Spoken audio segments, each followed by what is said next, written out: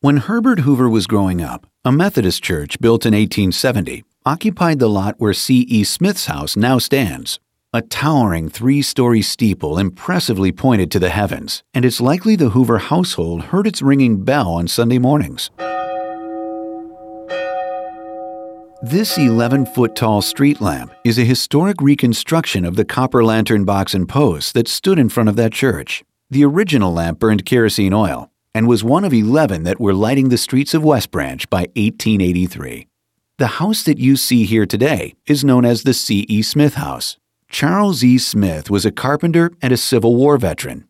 In 1903, he completed his dream home for himself and his wife Deborah atop Cook's Hill, where each spring he would tap his maple trees to make maple syrup.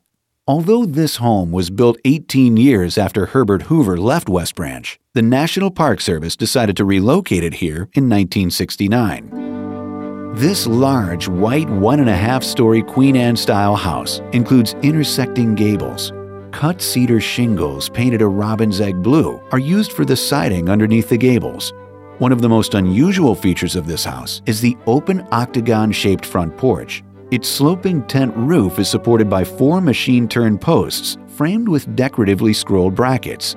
The Smith home's graceful and charming appearance fits comfortably in the neighborhood and contributes to the historic setting of the Iowa village that President Hoover called home.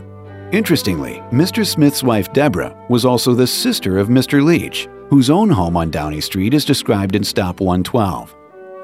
For the Amanda Garvin Cottage, please press 110 #.